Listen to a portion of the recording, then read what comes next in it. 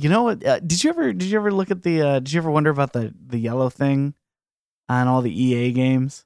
Oh, on the side? Yeah, on how the they left always have hand? that little yellow chip thing and everything. What was that for? Okay, so it was actually for nothing, but the rumor behind it was like EA did that in order to actually make their games look distinct and everything. But the It idea worked. was like, well, everyone was like, oh, that's where all the extra processing power is, or oh, that's where it saves your game. Like there was this huge mythos behind this just yellow chunk of plastic sticking out of the side of a cartridge, but it was just EA had custom cartridges to go and make them stand out. That's all it was. That's marketing, man.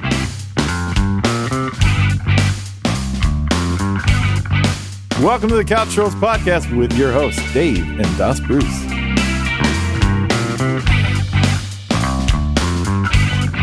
How you doing, man? Not too bad. It's bright and early. Yeah, for you, I'm actually still awake from the day before. So like, I'm the alert one for once, active.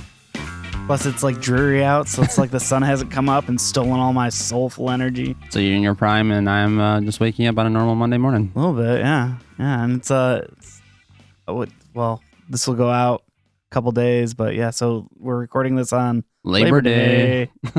Nice.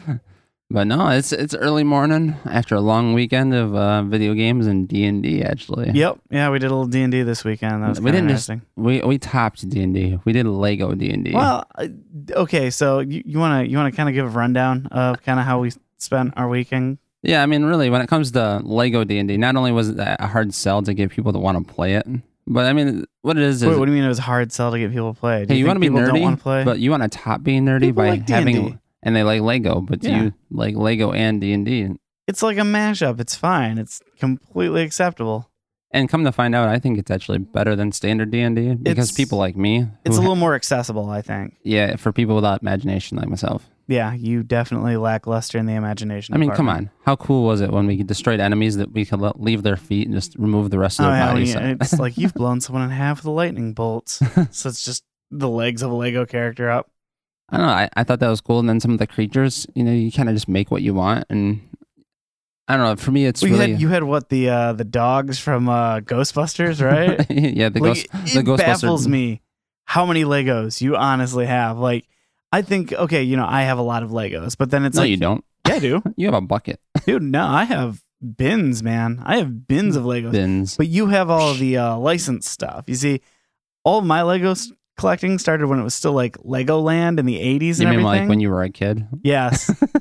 Well, all my Legos are like, it was before they had minifigures with them. No, I've seen Yes. yours. You have like the old castle Legos. No, but You I have- also have things where it was like just a boat or just a car or like a store with no people. And see, I have those, but those are just tucked away so deep. Like I have the original trees. So just buried somewhere in the ether of Lego. It's under that kind of part of my collection of Legos that I'm like, I'm just gonna sell these because I'm never gonna. Do you still have use the them. instructions for it though? I do. I have all the instructions for my stuff too, man. I lost a lot of my instructions, and our whole basement flooded. Oh, I remember So you saying something about so that. the only What instructions was I it? The kept- only thing that survived was like your toys, right? The Legos. I thought your Jurassic Park toys survived too because they were in a bin or something or floating around. Yeah, most of those were still around too, but it was really my Legos because when they went underwater, they were fine. They just had to be washed. Nice. But apparently, Legos are the ultimate toy. In my opinion, they're the ultimate toy because they can withstand Why- tons of pressure. Why did you have Legos? Like, what was your appeal of Legos? Because you already preemptively admitted that you're not a creative guy. No, when I was a kid, it was kind of like it was a hand-me-down toy. I got some like the original Really? Legos as like a hand. It was like one of those You like had small. Legos as a hand-me-down? Yeah, it was just like a small You were bucket a of Lego. spoiled brat, man. I had to buy all my toys with Your my jealousy allowance. is just reflecting off your voice. I'm just saying, like, I had to buy my toys, so like, you'll appreciate this then.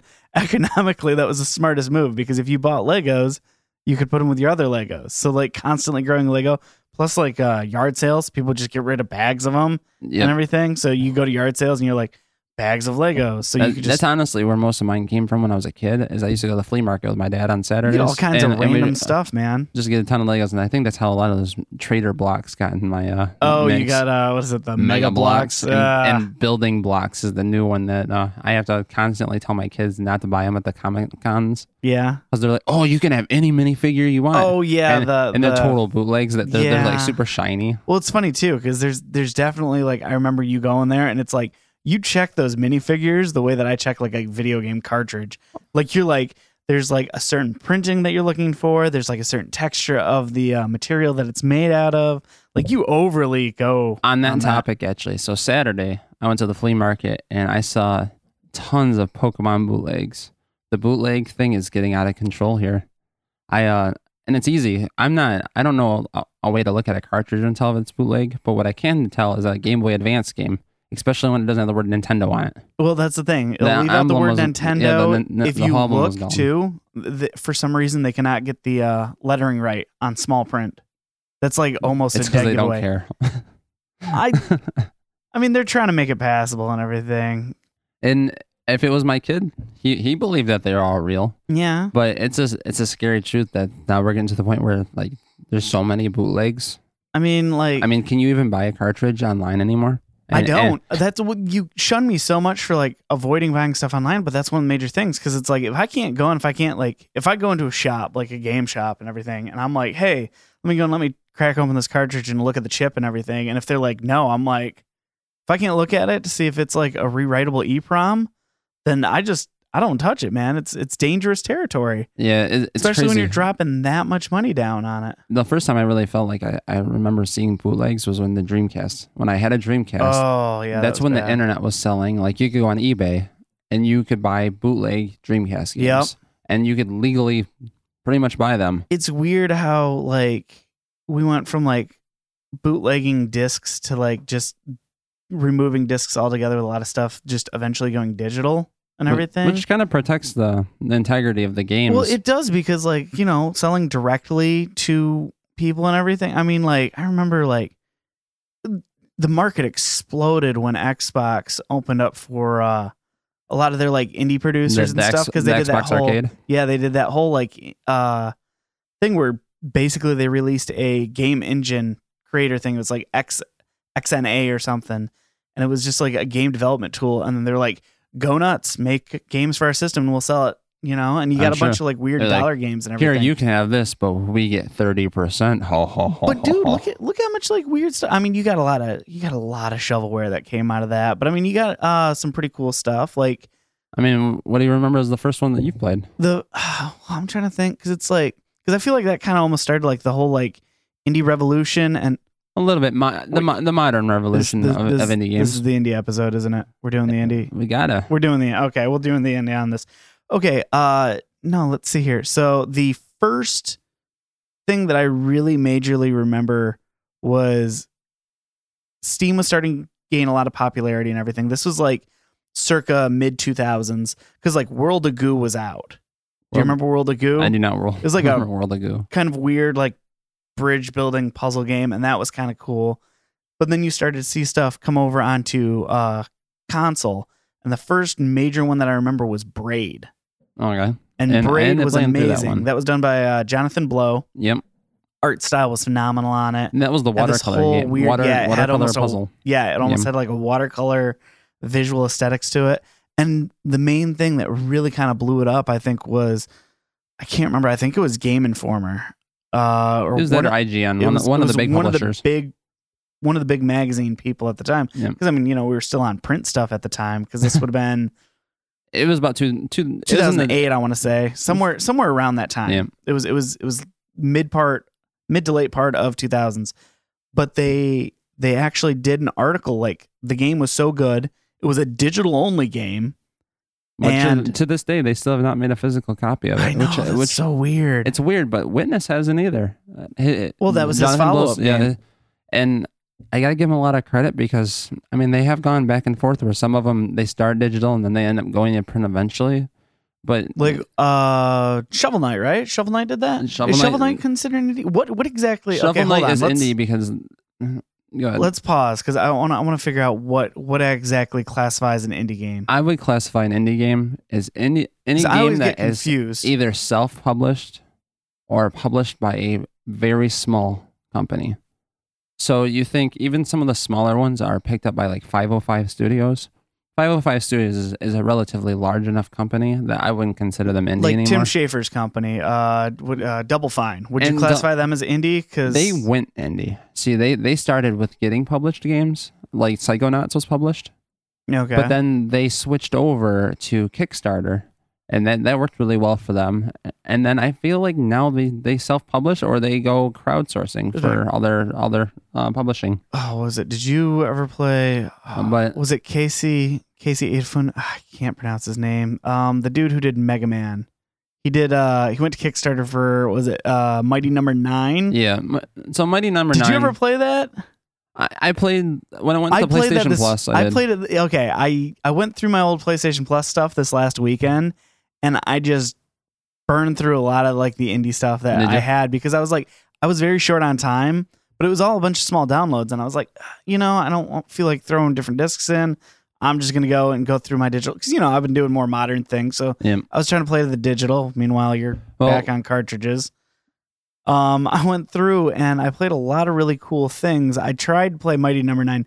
Did not enjoy that at all. The weird thing is with Mighty Number 9, I guess what's kind of a trend for like the Kickstarter games, it seems like Kickstarter is a great place for a lot of these bigger developments. Like pre-established developers and everything? Yeah, they're like, we'll make a game on there. But what's happening is... Was it Ukulele, right? Yeah. But what's happening is a lot of them are getting picked up by publishers through Kickstarter. And I don't know. Well, it's because they already know that they got pre-sales in the bag, man. Mighty Number 9, they got picked up by Deep Silver. And I feel like Deep Silver's picked up a few of them. Do you think that makes them indie anymore then? No, I would not classify Mighty Number 9 as indie because Deep Silver's, they made Dead Island. I mean, that's a big company. They've done some big stuff. Did they make it or did they publish it though? I believe they published it. You know what I mean though? Yeah, so like publishing is kind of different because I mean like... It is, but I've just like the company that makes Borderlands. They've been picking up a lot of smaller games too and publishing them. But just because they're publishing some of the smaller stuff, they're still big companies. Yeah. They still have a lot of money behind them.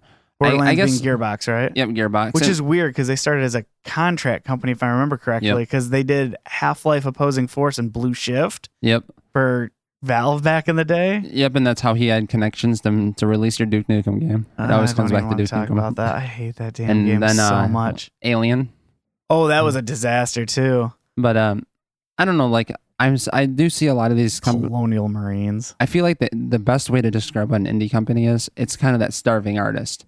The indie companies that are published, that are making their games either through crowdsourcing or self-publish, they're doing it because all they care about is that game. Well, it's weird though because I feel like because they're able to get picked up by a publisher, there's also a bunch of like larger companies that are, because I always think that like Flower and what are some of those other ones? Oh, you mean like Journey, Flower, and Tangled? That have that very Entwined. Unraveled. No, well, there's that too. But Entwined was a game actually made by I think Santa Monica Studios, or it was kind of like that's a lot of the PlayStation stuff. It was like where Flower came out of, right? Yeah, it was a student-made game that Sony ended up picking up and releasing, and it was a pretty cool game. You basically had two opposing colors that could kind of mix and spread out to collect orbs in a circular form. It was a pretty cool game. But I played Hue too. Did you play that? Yeah, that was good. But I feel like right now what's happening is the indie is in this huge growth right now, and all the AAA games are like, how can we make money on an annual basis? So they're working a lot harder to make these games that they can turn around in 12 to 18 months without having to, 3 years in, every 3 years make this big game. They're like, hey, we can just have part of our company, maybe why they're in the early developments of a big game, take all those coders or all those employees and throw them into a side project. Well, it's cool because then it like actually lets those people still work and everything, so there's no real downtime. Yep, and then like my favorite kind of like AAA indie is you have like Ubi Art. Ubi Art, they're the ones responsible for both Rayman Origins and Rayman Legends, but they've also made a game called Child of Light, and they made Valiant Hearts, which is about this soldier during World War II with his dog. It was an incredible game, but those are like really small games that you play them, you can probably beat them in 10 hours or less, and it's just a cool experience, and that's exactly what indie games have been lately, is they're not these really long, big games, but they're experiences that are just more memorable. See, and I think I like that a lot better, although I will say that the art style is starting to mess with me a little bit because a lot of them try to follow the same art style. You think? I think so. I don't know. I feel like 8-bit and 16-bit. Q honestly made me think a lot of Limbo. Do you remember Limbo? Yep. It's another good indie game. Yep. That was And their 360. follow-up, Inside. Inside was good too. I never played that. I highly recommend it. The problem is that game probably didn't do that well because you can't talk about it without ruining the game. Really? Yeah, it's one of those games that all I really remember is the ending, and the ending is such a big deal that if I tell you, it ruins the whole game. Oh man. So how do you make a game that has to be so just like How long is the game though? it's probably 6 hours? See, I'm okay with these smaller experiences because it almost feels like back when the Super Nintendo era was, which I'm Yeah. guessing is why they do a lot of the same artwork. Because then you would go and you'd pick up a game and you'd be like, okay, well, what is it? It's a platformer. Well, you kind of generally know how to play platformer, but then you get a weird thing where it's a platformer with a weird art style, or it's a what is it? I played was it Downfall? Was it Downfall or Downwell or something? Okay. I can't quite remember. I like I said, I went through the Why you- library and just kind of. Bring up games you played then. Come on. That is. What do you got? That is. How about the game we just played? How about Duck Game? Duck Game's good. Duck Game is great. So Duck Game, I feel falls in the 16-bit era. I feel like that's 16-bit, but a lot that would faster. definitely be 16-bit. Or for sure. like how we love Nidhogg. Nidhogg is Nidhogg another is great. Nidhogg just looks like it's supposed Atari to be game. it's Atari or like an 8-bit game, but it's so much faster with such high processing power compared to it. And I don't know, like even the example I've been talking about the last few weeks, Stardew Valley. Stardew Valley looks like it was pulled directly out of the original Pokemon games, but it's Harvest Moon, and it lands really well in that format. But that's the longest indie game I've ever played. I think I ended up putting over 60 hours into it easily. And I don't know, like, and then you mentioned Braid. That just makes me think about like my big first experience. What was your big one that you were Castle like? Crashers. Oh yeah, I mean, Castle that was Crashers made was by huge. the Behemoth. Yeah, Which is kind of funny because that game was digital, but the game beforehand, because the Newgrounds. yeah, Gotta give props, man. Props is due. That's Dan Paladin and Tom Fulp, the two guys. Dan Paladin did the artwork. Tom Fulp did the programming. Tom Fulp owns Newgrounds. And see, they've had a few now. Well, prior to that, though, they went and they did Alien Hominoid, and they actually had to do a physical disc release. Yeah, for Because they GameCube. did that. Yep, GameCube and PlayStation 2. Oh, it was if on I recall PlayStation correctly. I didn't know that. And they did that in a time like when trying to put something on disc was like impossible and trying to make a game was just like ridiculous. And they managed to do it with like a over enhanced version of like this Flash game that they had. And then from there they went on to do Castle Crashers, and that was digital. And I think Castle Crashers did just money. I almost feel like Castle Crashers reinvigorated the beat 'em up. Oh, it absolutely did. Because before Castle Crashers, I don't remember one since like the maybe Bouncer for PS2 that I liked, and that doesn't. I mean, that's a 3D. There's yeah, difference between yeah, 3D fighters, but man. So I mean, really, the Castle Crashers. I can't remember anything in the more modern era of video game, like the modern disc era of video games, where I really remember doing a side-scrolling beat 'em up. Well, anymore. I think a lot of that older style of gameplay with the 2D side scrolling beat 'em up kind of lent itself well to the whole digital era. I mean, okay, do you count I don't know about this one, but do you count Scott Pilgrim? no, because it's Warner Brothers. But it's I mean, come so on. good. Time Warner is And like you one know of the that biggest was like, companies in the world. Oh, it's such a good game though, and it feels is. so indie. And again, that's what I'm talking about. There's the market for indies is going so well right now that even the big players like Warner Brothers, they're like, why should we even bother with a disc? We have a licensed game that we don't even need to release on a disc. Okay, what about this? Double Dragon Neon, because that was put out by one of your favorite studios. Way and- Forward, which we're doing an episode Are we on doing next. Way Forward's next. There's so much to say about Way Forward. Dude, Way Forward is phenomenal. I think Especially you with and me I can playing both Buena's Blob fanboy right over now. that. Are you playing the Wii one? No, I'm playing the Vita one. What's the Vita one? It's the Wii one on Vita. Oh, nice. I like the fact that they dedicated a hug your blob button. Oh yeah, any game that It's the has a most dedicated adorable thing. hug button. That's just like the game having the dedicated quack button. Oh yeah. But I don't know, like this whole trend of indies really growing.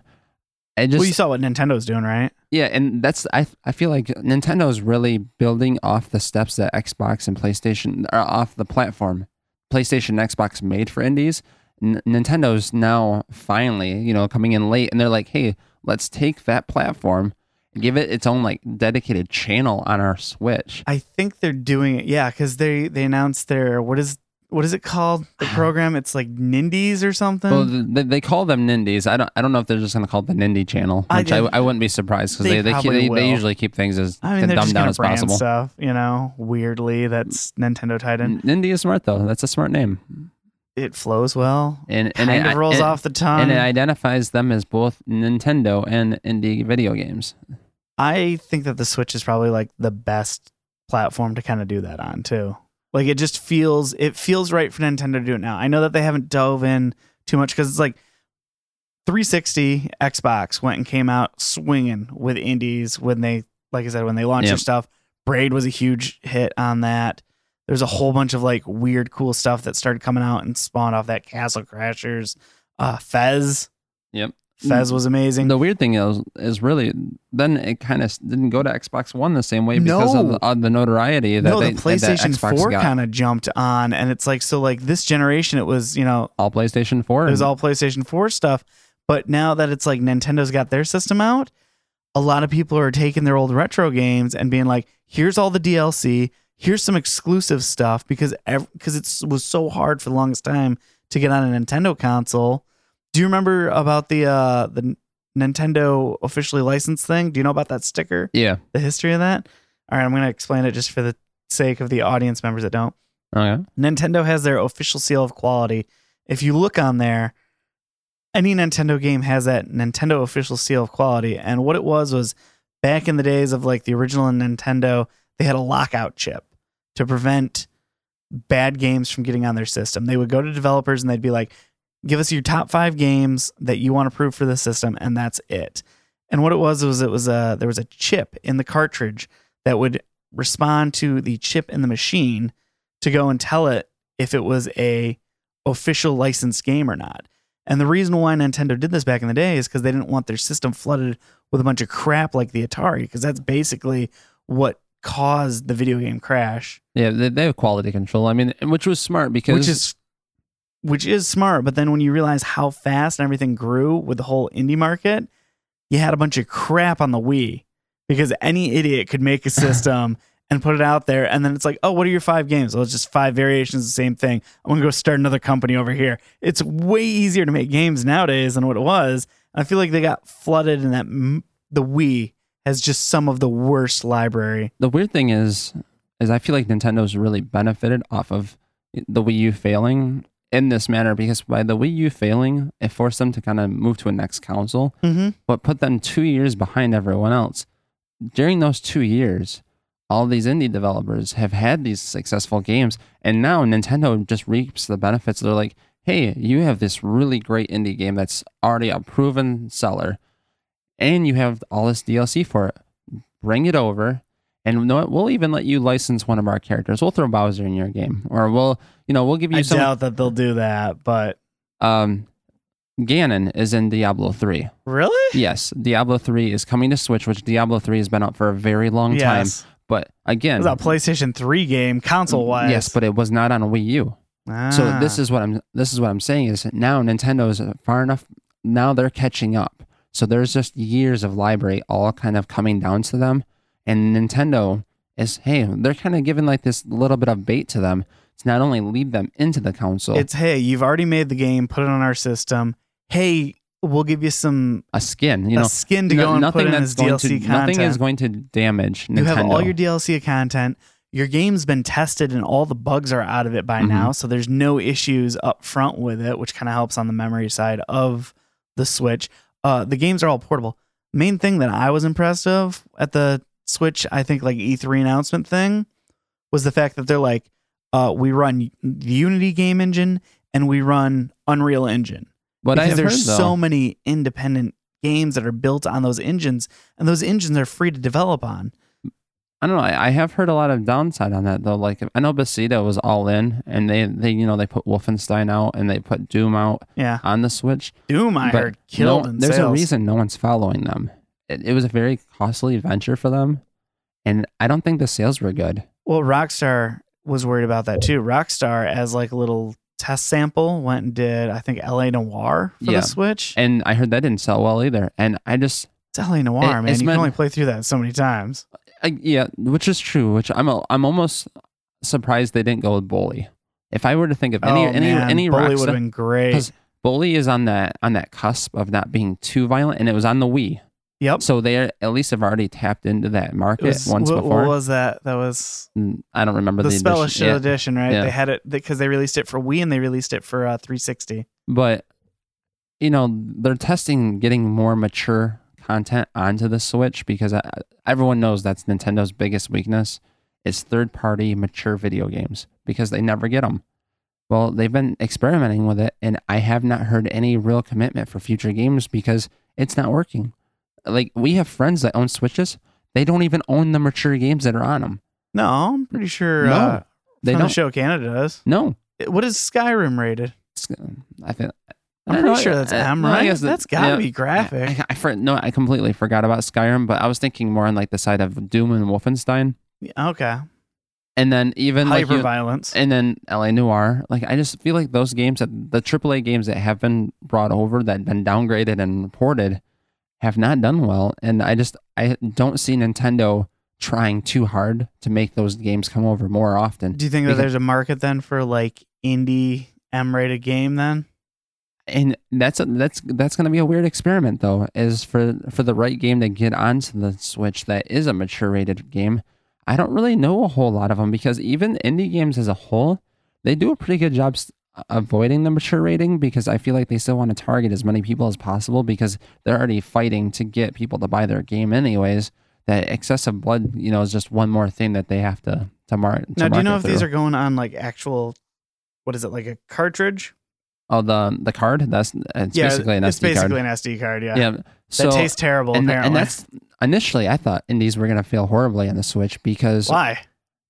I guess it costs a lot more to get you to make that chip than it is to put it on a disc. Well, I know that they were having memory issues with like they weren't getting the bigger chips until like later. Not even that, like because a lot of indie games. Do you know about that yeah, though with Capcom and like they put half the game on the chip and then they did like half where you had to download the rest Yep, of the and game? just like Resident Evil 7 is coming to Switch, but it's a streaming only in Japan what? because they don't have a card big enough for Resident Evil 7.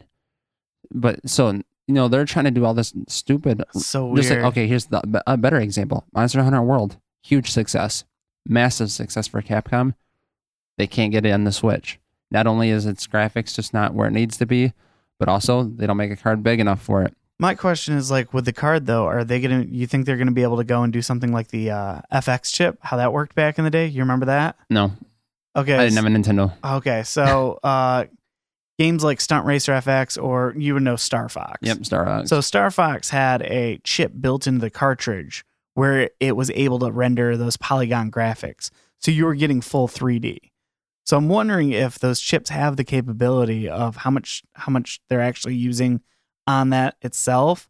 If they can sneak a processor in there so they could ideally push off that workload onto the cartridge itself. See, and I don't think they're going to waste their time, especially because I'm sure the FX chip wasn't that big of a success for them because It that was was. huge. It You was think so? absolutely huge. Yes. But Nintendo has mastered the art of making games with less everything. They've always been the inferior system as far as graphics and technology since the Super Nintendo. They were never running. So They were never trying to compete in that market, though, man. No, they but were what they- always for family and friends and fun. But Mario Galaxy on the Wii was one of the best looking Wii games. Yeah, And that was pretty they've stunning at the mastered time. their own technology, so they don't care. Because guess what? They make their own software, and there's always their biggest success is their own stuff. It's the franchise characters that they have. Well, not just franchise characters, but it's just the idea that anything they publish themselves, they publish games that are pretty much a guaranteed success. It's very rare to see a Nintendo game, a published Nintendo game, do poorly. So it's almost Metroid Other M. exactly. So I mean, you're gonna have your exceptions, but I mean, okay, name another one. That was developed by Team Ninja. Name another one that's published by Nintendo. Let's see here. How about I don't recall Kirby's Epic Yarn doing that well. I know Did you just love fine. that game. Did it? Yeah, Did it though? Yep. And it was critically raved. People loved it. And it's the only other one I know of that did really bad was Project Steam, or Codename Steam. Codename Steam. That's And right. That was your 3DS game, yep, though, right? but That's the one that used your amiibos. 3DS Throwback to that episode. Yeah. There's a lot of 3DS games published by Nintendo, and it's still, even for that system, it's really uncommon for one to do poorly. Nintendo knows what they're doing with their consoles. They know what to make, and they know how to give it a look that can't be beat. And so now all these indie games that are coming in, it's impressive because Nintendo's standing behind some of them. And like Shovel Knight, I am still shocked Shovel Knight is not on Smash Brothers. I mean, I am just waiting for the. He's in. He's an assist trophy, as far as I can tell. He needs to be a character. You think he needs to be a playable? He needs to be a playable character. He's earned the right by being one of the first big. Dude, if Waluigi can't be a character, what hopes does Shovel Knight have? And then another game we haven't even mentioned, Cave Story. Oh, Cave Story. Oh, you know what? That was one of the. I was impressed because that made its way to the Wii originally. Yeah, that was one of the first Wii indie games. The WiiWare stuff where they had. Oh, there was a game called. I had it. They apparently released it in 2 parts. Now I'm never going to be able to find that because that. You haven't said the name, so no one knows what you're talking about. Sorry. It was. I think it was like Trade Winds or Lost Winds. You don't even know the name. It was on the Wii, man. It must not have been that good. No, it was really good. That's the last it was Nintendo one of those system you very bought. early game. That was the last Nintendo system that I. Yes, it was. It was what, 2005? So the funny thing with Cave Story is I bought it on the Wii. I don't even remember when the Wii came out. And then I ended up buying it more recently on the 3DS, and it's the Cave Story Plus edition. Okay. And I'm still loving the game. That game, it's great, and that's what they need more of. They just need more great games like that. That still. They kind of feel like the old school. Cave Story was one of those games, though, that definitely blew up that indie market. That was popular around that same time as Braid and stuff, so that would have been like 08 or something. Yeah, it was around the same time, but the difference was it was Nintendo exclusive. And that Nintendo it was exclusive, on PC also. Was it? Yep.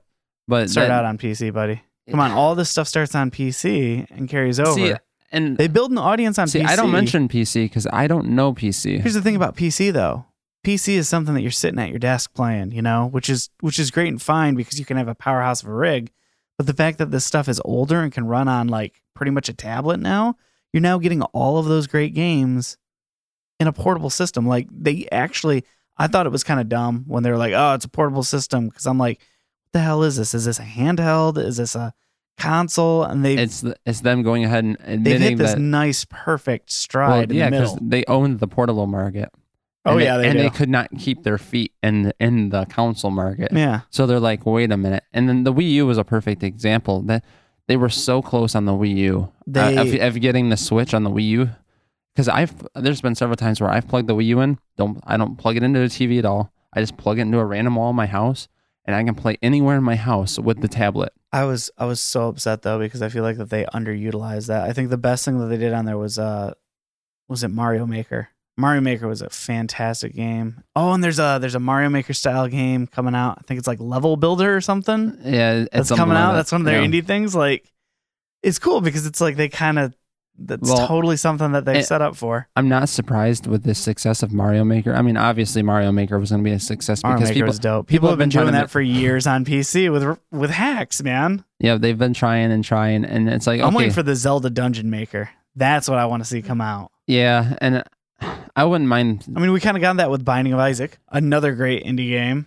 The weird thing is, I would rather see RPG Maker come back. Really? On the Switch. Yeah, I think that would be really cool. That could be done.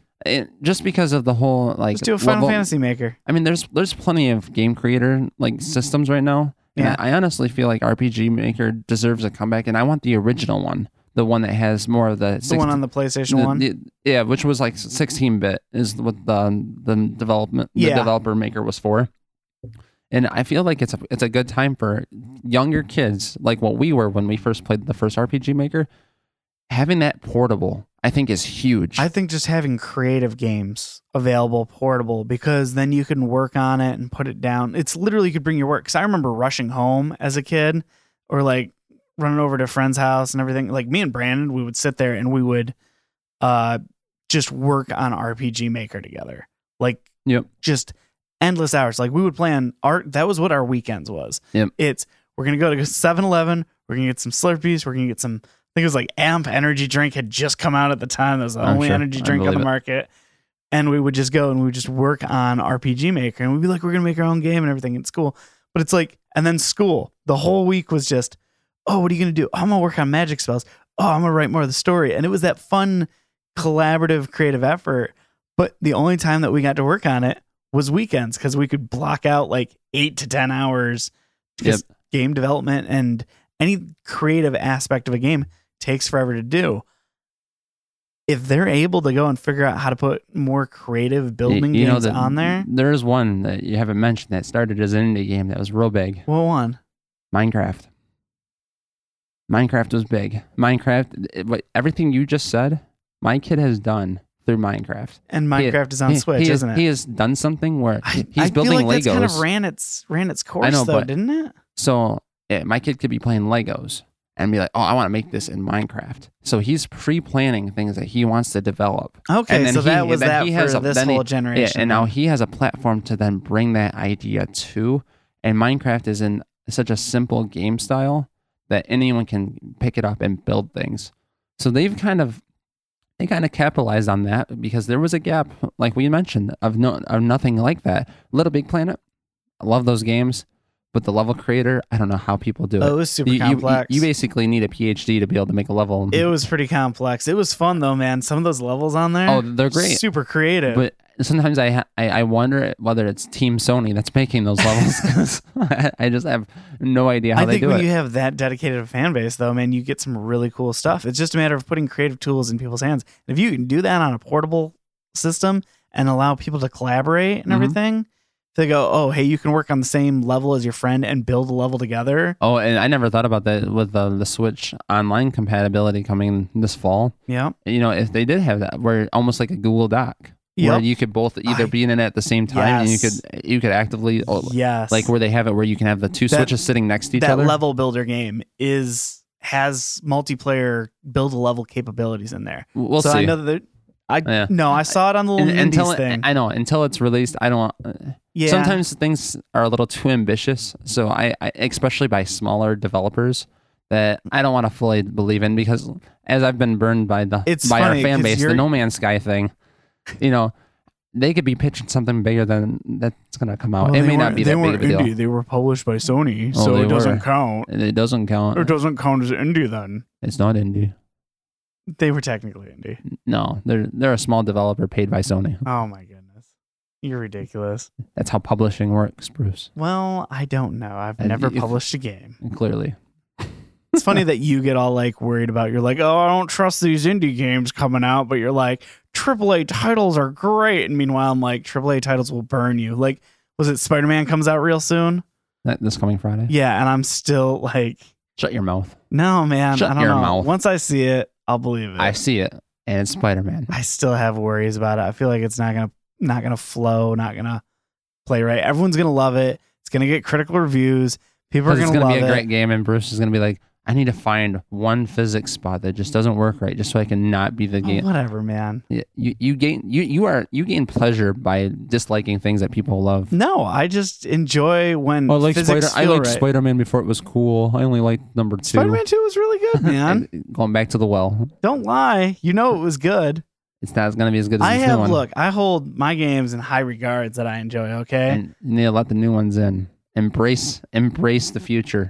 Actually, you know what I'm embracing? Freaking Spelunky 2, man. You posted that? Yeah, Spelunky 2's Speaking of coming. physics, yeah. Did you see them water physics, boy?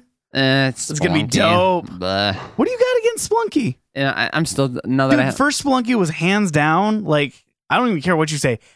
Spelunky 1 is a freaking masterpiece, okay? It is absolutely, it's an almost perfect game. So the fact that they're like, oh, we're going to do a sequel, I'm thinking to myself, how the hell do you top an almost perfect game?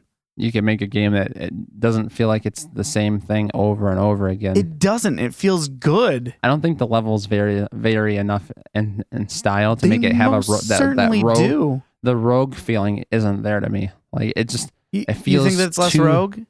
it feels like every time I play the game, it just feels too similar. But it doesn't Because- feel broken. That's where the beauty is, because you can ideally get from the start of the map all the way to the exit without using ropes or bombs. I mean, it's Your two main things you have limited resource of. You don't need to be at the level. They make it easier. You can explore more with it, but it's not a necessity. And it's that weird mixture of, because everything is procedurally generated, so to speak. I'm doing air quotes. You can't see that. Because it is randomized every time, but each one of those things, it's laid out in almost like a tile-like grid that allows a path for you to get there. So it's handcrafted tiles that make up the randomly generated map. So it's always a different order, but you're at least getting a fair game every time. And that's what makes that beautiful, man. I didn't say it was a bad game. Not to mention the lore behind it. There's so much stuff hidden. There's so many secrets. Now, there's the worm thing. Do you know about the worm thing? Canada lore. had to show me the worm thing. But no, the lore is not the same as secrets in a level. Those are two very different things. Lore is that you're talking about like the story behind the game. There's no story behind that game. No, but there's a story within the world, man. Like, okay, do you know about the sacrifice altar, right? Yeah. I'm sure you've done that before. Yep. Do you know there's a whole mathematical system between what you sacrifice in order to get different items? Still not lore. Did you also notice? Okay, Kali is the person that you're sacrificing stuff to. How do you know that? Because it says that Kali's angry if you blow up her thing. Oh, really? Yeah. Oh. So there's hidden lore throughout it. I guess there's a little bit. Yeah. I don't know. So the game's not bad. And like I said, I've been playing it more recently. Well, but you got a Vita, right? Yeah. So have you been just doing the what's it called when you? I have not been doing remote play, but what I've been doing, if you buy the game, it's cross-platform, so you can play it on the Vita or on PlayStation 3 or PlayStation 4, and it's the same. It's the same saved memory because it's saved in the cloud. So you can play from anywhere. Some qualities to the cloud that I actually appreciate. Yeah, so it's kind of cool in that manner. But what I like about it for portability is it's short. People like me who are not masters at it, it's a round is 40 minutes for me for a round. And see, mine is probably 10 to 15 tops. I usually get to the third world and die. It's been kind of a pattern just to constantly die in the third world. Wait, third world or 1-3? Third world, so it's the frozen world. Okay. I can't beat the frozen world. I'm still stuck there. Oh man, which is fine. It takes a little bit. I embrace that it's difficult, and I'm starting to get better and better at it. But what I don't feel is every time I play it, I don't feel anything different about my experience playing it. So it's just I feel like I'm just playing the same. It's almost like an infinite runner to me, where every experience feels exactly the same. No, I know that was a pretty low. Oh, that. But what just I mean, throw gravel in my face. That would have hurt a lot less, man. But I don't know. It's just every time I play the game, I just feel like I'm doing the same thing, and it doesn't really hold my interest that well. But for a game that only lasts 10 to 15 minutes, it works. So it works for you as a portable, then. Yeah, but it doesn't work on my console. Like I have it there, and the only thing I liked about the console is the whole playing once per day just to get the daily challenge. Well, that's what I do. I come home and I throw down the daily challenge, and I see where my friends are at on the leaderboards and everything. Spelunky 2 has online multiplayer. Yep. I'm stoked for that. And just, plus you can ride animals, it looks like. Yep. So some of the stuff I don't like about the first one, I'm actually happy with the trailer, and that's why I was so eager to post that trailer for the second one, because some of the things I think I didn't like, it seems like the gameplay variation is now expanding. So there are things about like that you can ride animals in the second one. That's that could be cool. because that means there could be vehicles as well. You have no idea. They could easily put a little helicopter or something. Yeah, they could ride a bat. They could easily throw in other things to add just more variety to it. Also, the characters, it seems like they're putting more into the character design. So they're going to put a little more emphasis on, because it almost look like each character has its own special like gameplay. Because the archery, the one character I think shows that's just archery. Items. You think it's just items? Yeah. Because I actually wouldn't mind if every character had a unique skill. Had to them. one unique skill. They might do that. Because I don't know, man. It would force changes in gameplay, because imagine if your daily challenge, you were forced to use certain characters. It'd force you to play the level differently every time. I'm trying to think. When does that come out? It comes out next year sometime. Yeah, they keep saying 2019 as a PlayStation 4 only right now, which it'll be on PC as well. It'll be on. I'm sure it'll be on everything eventually. But it started on PC, and then basically the Spelunky that we got on console was like their HD remake of it. You could not be brown nosing PC more today. You know what, man? Don't forget to talk about the PC. You know what? I will touch back on my roots, man. I used to PC game pretty hard. Like 25 years ago? Yeah. But do you even know about DirectX? I don't want to. Just bring that back up again. But I don't know. Like I see Spelunky 2 as a better entry for me because it looks more vibrant. It looks a little more variety of gameplay, and it just kind of shows that because I don't know if you know this, but indie games are not known for sequels. That's what I was just about to bring up. I was about to say it's so weird that it's getting a lot of their games sequel. A lot of games do not sequel well. Well, I think because a lot of it is those experiences, you know? You have a unique experience the first time, and they don't know how to build on that experience. One of your favorite, is Rogue Legacy an indie game? Yeah. Okay, well, I didn't know who put that out. But, I mean, would you consider that to be do you actually have that on disc? Oh, I totally have Let me it. see. It's even in partnership with IndieBox. Let me see. Oh, man. I have the Steel Tin Edition for PC. Wow, that's... I saw it in deep discount at GameStop, so I went ahead and picked it up just to that's kind of. pretty cool that you actually got a physical copy of that. I'm like, how often are you gonna actually see a physical copy? You own it digitally, and yet you bought it physically. Good on you, man. I need to see that game on my shelf. Support. Hopefully, you can run Windows XP or greater. I always love how they have the requirements on there. So one thing, I think that's why I got away from PC stuff though, because I didn't want to have to try to check my system requirements, or you get too new of a system and then you can't run the older stuff as easy. And I mean, when you got a system, when you got a console, whatever was made for it was made for it. Oh, that's a whole nother episode. There's a lot there, but I mean, to kind of go on the PC thing though, Steam gets a ton of indie games. They do. I mean, they really are the catch-all, but they also have quality issues. I feel like Nintendo is going to get a lot of that carryover now, though. I'm mad right now. The biggest one they have going for them is Hollow Knight. So right now, like this year, what is that? Hollow Knight, and I think Hollow Knight is the second highest rated indie game, and it's been brought to Switch, and they've sold over 1 million copies because of Switch, which is huge. So Hollow Knight it's 2D side scrolling. It's a big action adventure game, and it's known for its difficulty. It has a lot of I would say there's certain parts of it that feel a little bit like Spelunky as far as how movement works. Okay. And Ghosts and Goblins. So it has a cool, unique gameplay. The art style is great in it, and it's just blowing up. It's huge right now. What are you playing currently? Aren't you playing some weird indie game right now? Yeah, I'm playing Owlboy. Okay, for PS4. What's the deal with Owlboy? So Owlboy is, I don't really know anything about its origin. I kept seeing the name keep popping up, and so Owlboy is, once it was released for the PlayStation 4, I picked it up. So it's very much a 2D platformer adventure game, but it's a vertical game. So instead of going left to right most of the time, Downwell. That's what I'm playing right now. Sorry, you said vertical. You always do this. I'm sorry, it just kicked in. Downwell. Takes you too long. It's Devolver Digital, by the way. Oh, so it's published. So that's for a different episode. Really? Yeah. Can we do a Devolver episode? We totally can, because I thoroughly enjoy them. There's only like one Devolver game I enjoy. So what? Yep. What game? We'll talk about it later. Oh, you got to tell me what game. You're gonna forget it. No, I'm gonna definitely forget it. So all it's right, okay. Anywho, back to Owlboy. So Owlboy is very much a vertical game. So you spend most of the game going up and down instead of left or right. And so it feels different because a lot of times, like the main mechanic of the game is you grab things with your feet and pull them up, and you can throw things.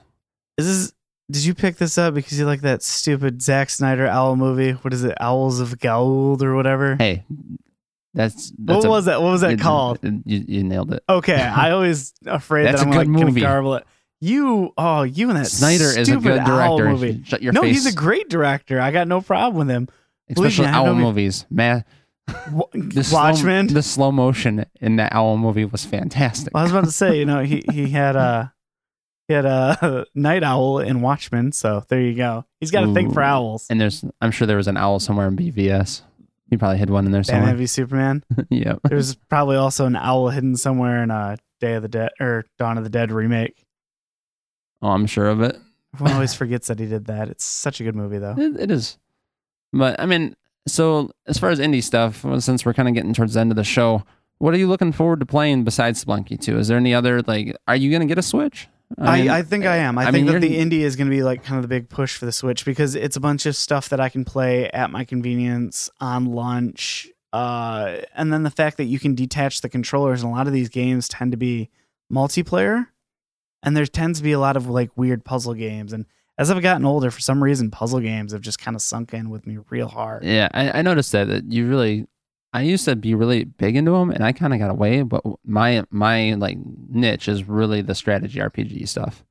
I'm still a huge sucker for games like Fire Emblem. I can't get away from those. See, I'm wondering if I'm going to get back into that. Like, what are you looking to play then on Switch? You going to get into that Octopath Traveler? Because that looked pretty good.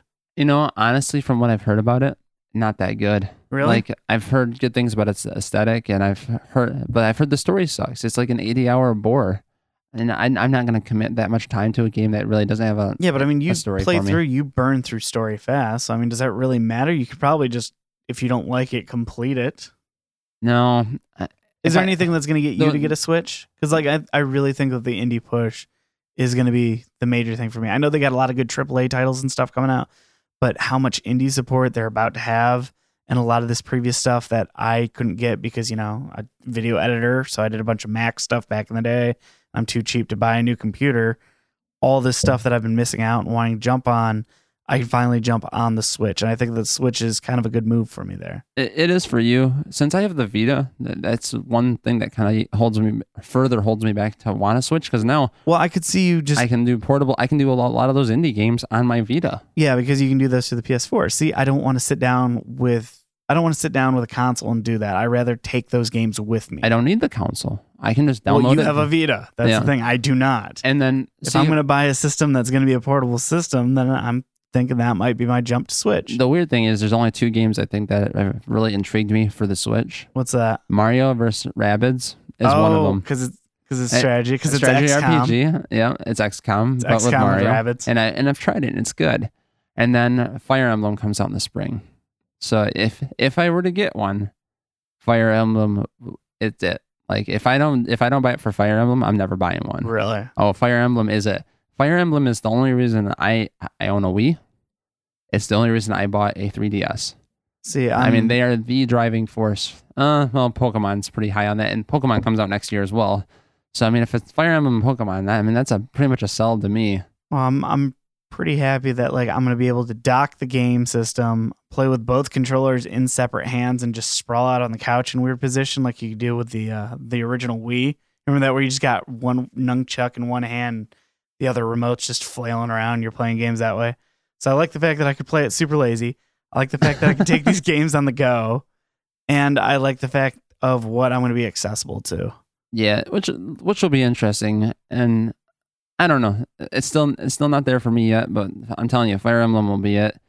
But until then, I'm still gonna really, even if I say I bought a Switch, I'm still gonna buy indies. I think on PlayStation. I'm still gonna have a preference to play them on PlayStation. Why?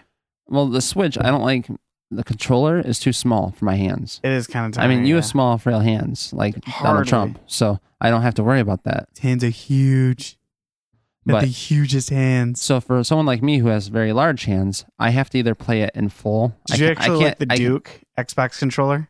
No, I didn't. Really? It was too heavy. It kind of falls in the same place as the Because you 3D saw that they brought that out, right? Yep. For the Xbox One, they did that giant Duke Yeah, they recreation brought it back. controller. But with the Switch, like if I have to already keep them attached, I might as well either play it attached like the Vita, Yeah, or I'm gonna play with a Pro controller, which means I'm gonna dock it and play it at home anyways. yeah. So for me, I still don't see a reason really to play a whole lot of portability. It's still gonna primarily be used on my TV. So for me, I'm still leaning that if I'm playing indies, I'm playing it on the PlayStation 4. I just think it's the system for me for that. And if I get a Switch, it's going to be just like all my other Nintendo systems. I'm going to buy like 5 games on it. It's going to be like the best 5 games the system offers. And then it's going to collect dust after I beat all 5 of them. I'm just happy to kind of see the transition from one system to the other to now Nintendo finally getting on this whole indie thing. Because I feel like they're going to get a lot of really good, unique things that were previously not kind of available in the way that they should be. Because I mean, with a lot of these games being short time, I mean, if you're commuting to work and back and you're like hour commute and everything, you can burn through a game in a week then, and then you're on to your next indie game, and then you're on to your next one. I think it works so well for the format that they have that I'm really, really excited to kind of see where it goes. And like how you're excited about it. I also think that excitement's good for the industry.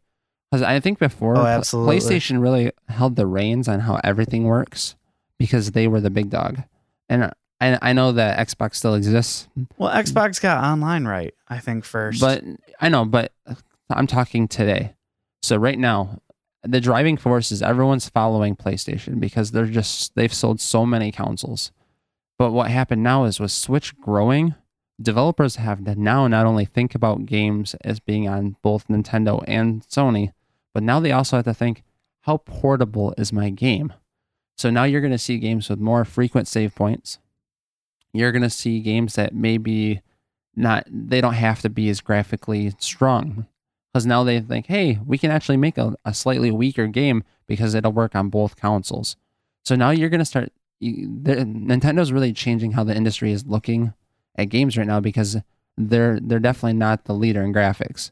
So now they're making developers either choose sides or they're bringing down the quality so they can do a release at the same time. And I really think that's going to affect how we look at the next generation of games in 2020. There's a couple of games that I believe, at least one of the Nindies, that treasure game. The weird little treasure game. It's like kind of like Wario Woods that's coming out. That's supposed to have cross-platform play. Yeah, and that's kind of that's the biggest question. Ballsy to do, especially with a Nintendo console. Think about it. If that's an indie game, right, sitting on a PC, and anyone just sitting there just being like, I'm going to kill a couple, I'm just going to play this couple rounds on this. The fact that they have a whole nother group of people that are going to be accessible to play that are just playing it on the go. And that's going to be interesting. Really leading into, I feel like, what's happening with the next console, because right now Sony's under a lot of fire by Epic because they want, I don't know if you know this, but if you make your Fortnite character, it does not transfer to any Fortnite on any other console. But if you make it on any other console, it will transfer to other. Really? Yeah. Sony right now is the one that's out. And now they're all starting to... And then Rocket League's trying to make moves too, right? Yep, they all are. And Sony, they just hold so much weight. In Rocket League, was it indie? I don't know who developed it. I have no idea on that one, but just because they were on PlayStation Plus doesn't mean that PlayStation did anything with them. But that blew up big. It did. But I don't know, like just seeing how development's changing, it'll be really interesting. And I honestly feel like the indie games are going to continue growing and growing because now they're getting more spotlight at E3. Year after year, those videos are getting longer. The fact that Nintendo's like, hey, here's a showcase of handpicked by us, so they're getting an act. Because what is it? It's a whole dedicated channel. You said, right? Yeah, the Nindies channel. The Nindies channel. We're just gonna guess that it's gonna be called Nindies. Yeah. But the fact that they are getting like highlighted and spotlighted for the system, and it's cool because since Nintendo's so good at their first party stuff, this is gonna give them a break to be like, we'll pimp your stuff while we're working on the next Mario game. Secretly, they have nothing coming out in the fall except a port. Really? Ultimate? Smash Brothers Ultimate? Oh, that's all they got. That's not a port. It is. That's not a port. The Wii U one doesn't look a whole lot different. They're just adding all their DLC to it, and it's just like every other Switch game. It's taking a prior Switch game or a prior game, adding its DLC, enhancing it, rebalancing it, and then re-releasing it. And that's all they have for this year. But that's what people want right now, man. People want cleaned up, awesome versions of stuff, which is fine. There's a beautiful library of indie games to do that with, man. It is. And I think on that note, we should probably call it a show. I would agree.